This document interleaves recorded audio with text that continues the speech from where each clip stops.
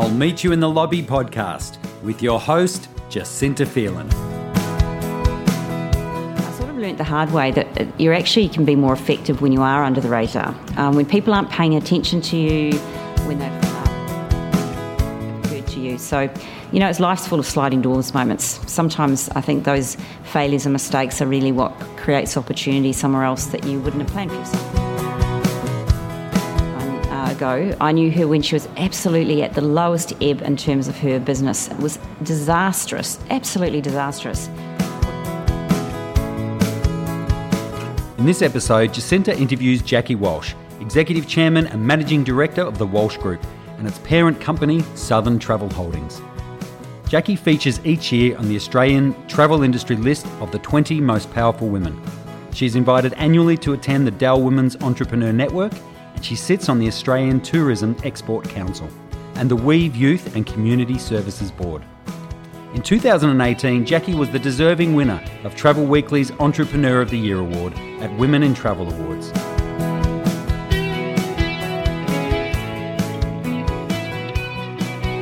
Welcome to I'll Meet You in the Lobby, Jackie. It's lovely to have you here. Thank you, Jacinta. Pleasure to be here. We would like to start today by asking you and giving our listeners an insight into your story. Sure. You may be able to tell from my voice that I'm a New Zealander. I've lived in Australia since the year 2000. I work and I've always been a tourism industry person. I grew up in a tourism industry family, and I've been working with our company, the Walsh Group, for over 30 years, and that's I guess that immersion in that particular organisation has sort of formed many of my life experiences. I'm married. I have two daughters who are 19 and 24, so they were very young when I came to Australia, so they've grown up as Australians. Wonderful. Now, who is the Walsh Group? Can you tell us a little bit about your business? Sure. We're a specialist representation company. The company's been around for a long time, over 40 years, and it specialises, certainly in the last 20 years, in representing airlines and destinations, and we've become the dedicated teams for those companies, and we've worked with some of the best global brands in the world in the travel space. Over our time, actually 60 different companies in the 4 geographies that we're based in. And we believe in a total immersion in that client's work. So our teams, there's 90 employees. All of them are generally associated with one brand. We put the client brand ahead of our brand. And so quite often people aren't even really aware they're dealing with the Walsh Group. They just think they're dealing with that particular airline or maybe that particular destination. So that's, up until this point, has been where a lot of our success came from. Now, can you define what success means to you? Well, for me, I guess you can't avoid the obvious ones like financial success and business growth, and obviously personal happiness too is clearly one. But I think one of the things that I guess because I've been with the same company for a long time, and the challenge is to remain with those customers over the long term, which we've done. I think I do have, when I think on it, a bit of entrepreneurial spirit in me, even while it's sort of within this organisational context. And so when we're able to retain, because we've been able to innovate, I think that really, I feel really good about that. I feel like that's what my definition of success would be. I like the term intrapreneur because that really reflects what you need to be when you've got an established company going a long time, but you still have to act like an entrepreneur, but you're still working with a lot of legacy systems and people and ways of doing. So to actually innovate is still required, but it actually adds an extra layer to it. Many big companies are doing it now, but I really do like that term, intrapreneur. I read in an article written by Cara Waters in the Sydney Morning Herald Sun recently that you had found in your career being underestimated extremely useful. Can you reveal more about how this has helped you? Sure. I think when I was, initially when I joined the industry, I felt that I needed profile, and I was very, concerned to be, seen and get publicity. But then I sort of learnt the hard way that you actually can be more effective when you are under the radar. When people aren't paying attention to you, when they're not really thinking that you're able to achieve much, and so they're really giving you free space, that's the time when you can actually do some really new and interesting things or form relationships that people aren't aware of. And that certainly did help an enormous amount, when I was early stages of my career, and it's definitely where I prefer to work if I can. Can you tell me how September 11 changed the way you did business and the positives that emerged from that time for the Walsh Group? Sure. It was a dreadful time. We've had a few really bad moments in our history, but that was one of the worst. We were very heavily exposed to North America at the time, so we had, for example, a very big long-term relationship with United Airlines, and that they were clearly directly involved, huge impact. And it was a real shock because it was so unexpected. And it really, once we got through it, and we did, obviously, it really changed my view permanently to risk management, the need for diversification, certainly changed my view on debt. We've got rid of all the debt at that point, and we've never had debt since. That's been a permanent legacy from that period. Even while at times debt became very popular, it meant that I was viewed as very conservative because I wasn't using debt aggressively, but it was such a reality check around the damage debt can do if you suddenly get a shock that I've just been avoided it since. But it's also shown me that no matter how bad things get, eventually things will turn up, and that is what happened. We kept persevering, we stayed resilient, and then next thing, all of a sudden, new doors opened, and we started to diversify into new markets for the first time, and have stayed in those markets ever since. So, yeah, in the end, overall, I think it was healthy for us.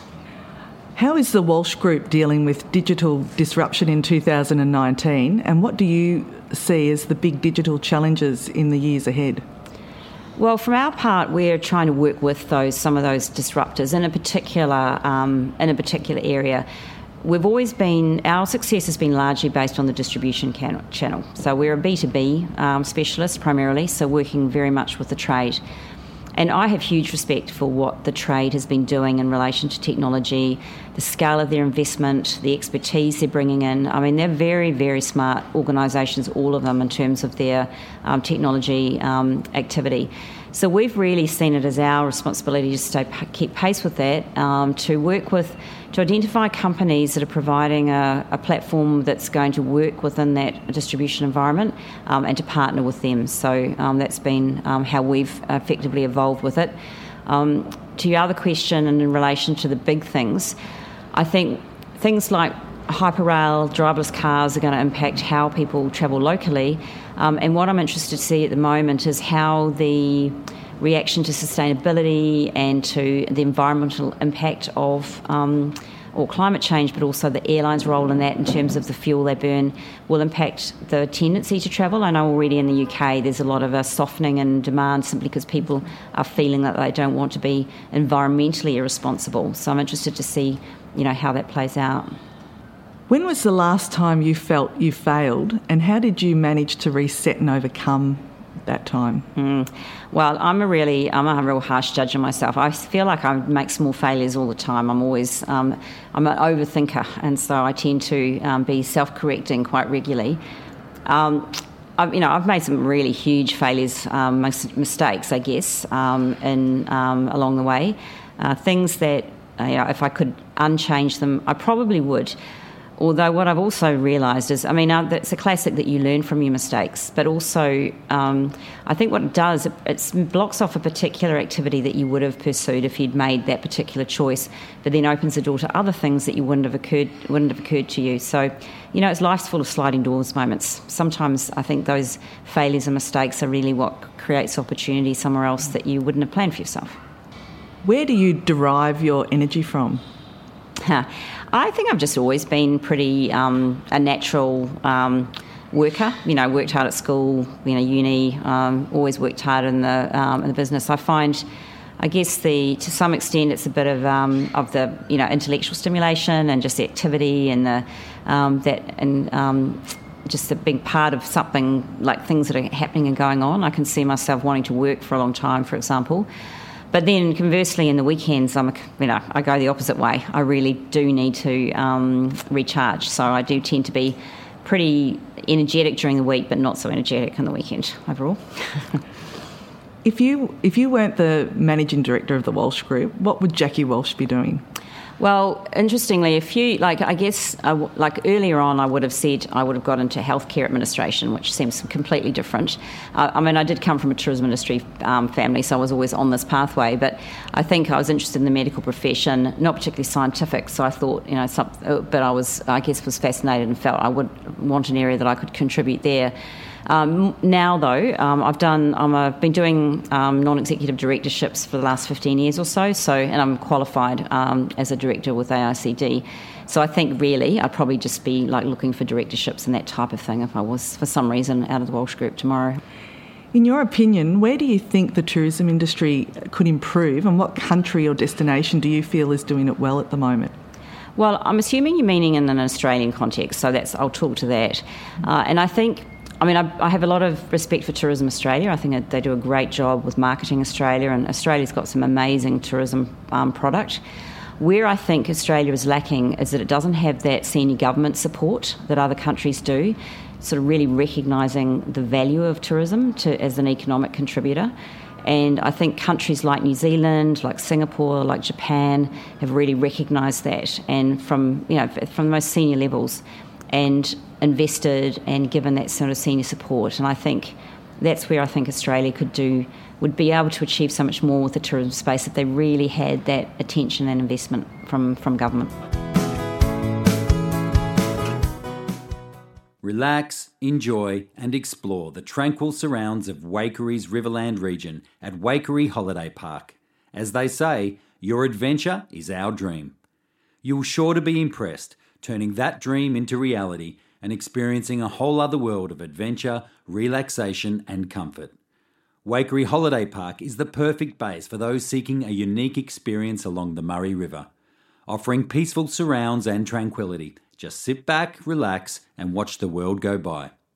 From the all-new custom luxury riverfront cabins or romantic spa cabins to comfy budget-friendly family cabins, there is sure to be an option to suit your needs. Prefer a site? Most of our powered sites are drive-through and pre-padded for your convenience.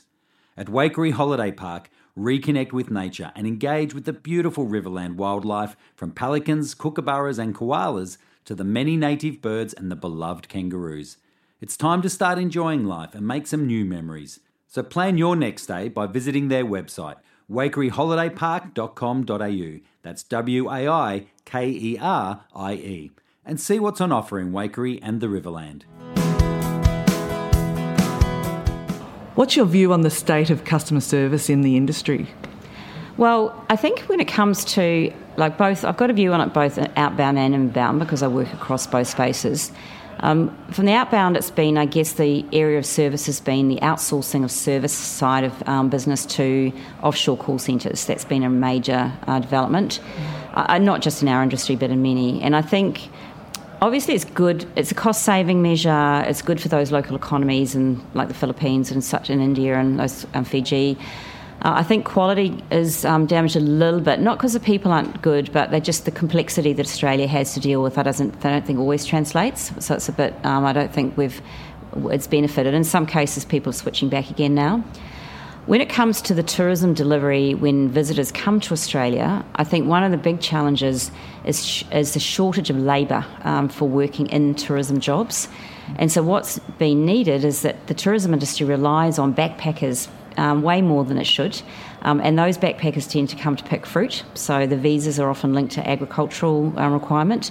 And then tourism tries to get them as well to work in all those tourism jobs that locals don't want to work in. And I think what that means from a tourism experience for a visitor is that quite often they're really engaging with other visitors that are just on a longer sort of stay rather than with the Australians, which really they've come to meet. So I think that's one, I guess, links back to that government point. If there was really more of a concerted effort to address the labour shortage problem in tourism in Australia, I think that would be really good for the industry. Yeah, you have a point there, definitely. Who are the three of the most inspirational people for you in your business and personal life? Okay. Well, I have, I guess, a collective one, which is not really one person, but more. It's to my New Zealand roots, I guess, I'm very super impressed by both Helen Clark and Jacinda Ardern, who've become leaders of New Zealand and what they've been able to achieve in doing so. And from Julia Gillard in an Australian context, I will really find those people fascinating. I'm really interested to see how they've got there, and then how they deal with the big things that come their way. From a personal point of view, I've been really fortunate that I've been able to meet and become friends with some really dynamic, successful businesswomen, not just within our industry, but also in other sectors. And just, again, observing how they've been able to overcome the challenges and how they've, I guess, presented themselves. I'm really fortunate to know a woman called Natasha Chadwick. She's just been appointed Telstra Businesswoman of the Year. She was originally, it was a Queensland appointment originally, and I've known her for a number of years, and probably about 5 years ago, I knew her when she was absolutely at the lowest ebb in terms of her business. It was disastrous, absolutely disastrous. We all just felt so sorry for her and wondered how, she was at risk of losing everything. To see her come back after 5 years and win Telstra Businesswoman of the Year, she's just won some big award in the UK in her sector. I just have so much admiration for her resilience and her self-belief and her ability to really push through. I admire that type of person hugely. What advice do you wish you could give your 18-year-old self? If you were 18 relax. Don't be so defensive. Don't be so judgmental. Just let things take time. I was way too reliant on my own instincts at that early stage, and that's when I made some of my worst mistakes. Really, just have patience that things will turn out. I mean, I have learnt those things, and I'm a lot better in all those areas now, but certainly, at 18 I was pretty hopeless. And I think today with 18-year-olds, they're not very patient, and I think with the way life is, everything's instant. I think that's the biggest thing everybody's got to learn. We were all the same. Yeah, true. Do you have any predictions you would like to share with us for the future of travel?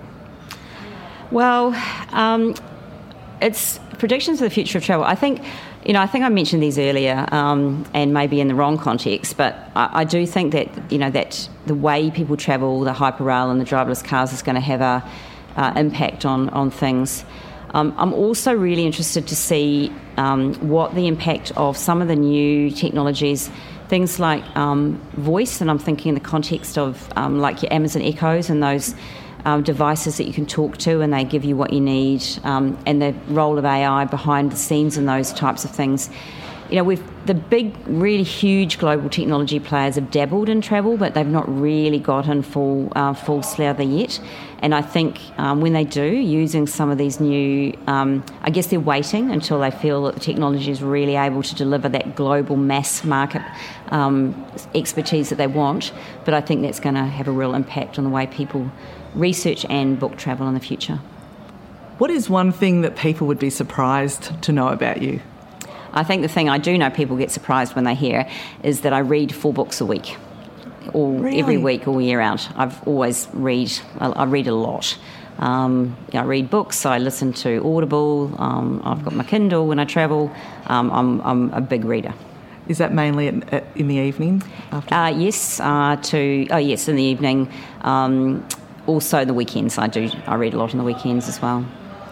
If you had the power to change one thing in the world right now, what would it be? I think it's to give girls more access to education and opportunity across the world, because I think, it's not a unique issue that it's something that we hear a lot about, but I do understand that the power of, we're effectively, it's 50% of the world's population are female, and when we're denying girls in so many challenged countries the opportunity of education, the ability to contribute more to society, I think overall as a society we don't achieve our full potential. So that is one thing that I'd like to see changed. And what does your life look like when you close the laptop on a Friday afternoon, or does it stay open? No.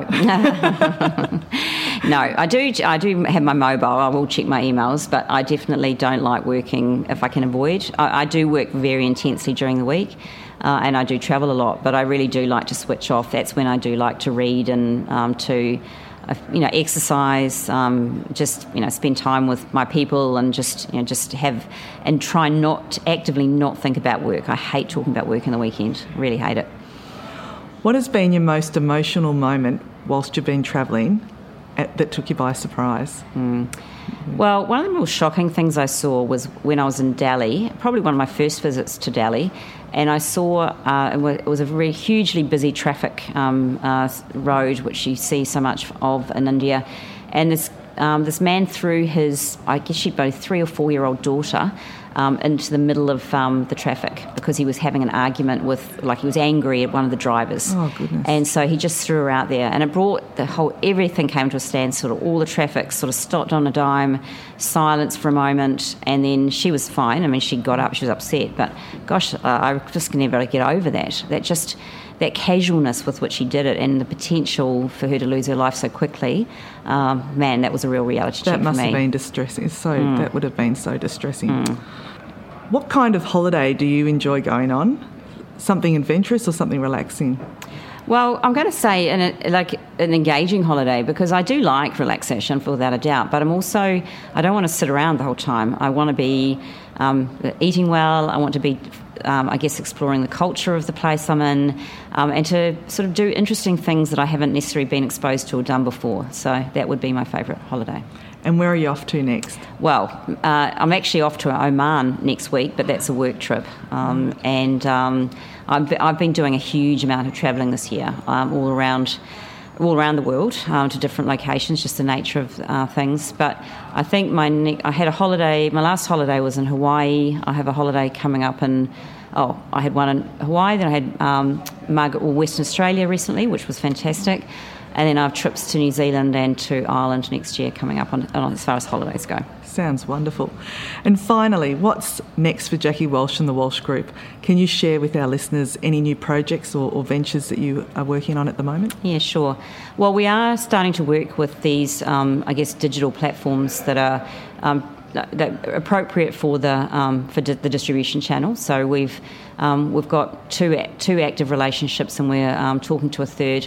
And we've put a lot of scrutiny into those organisations, their appropriateness and quality relative to the competitors in their space, because there's lots of new entrants. So we are quite discerning with those.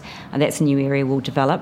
We've got a new joint venture with an employee for the first time, which is quite exciting, Unmapped Travel, which is Lux Adventure targeted at the 30 to 40-year-olds, and I'm quite excited to see how that one goes. It's very startup, but I think there's a really good concept underlying it.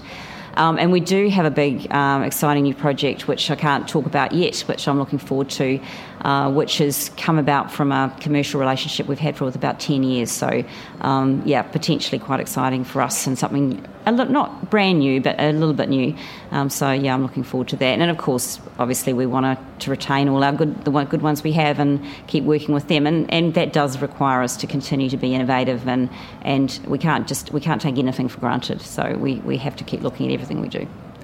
Thank you, Jackie, for joining me on I'll Meet You in the Lobby. I appreciate your time today. Thank you. It's been great being here. Appreciate it.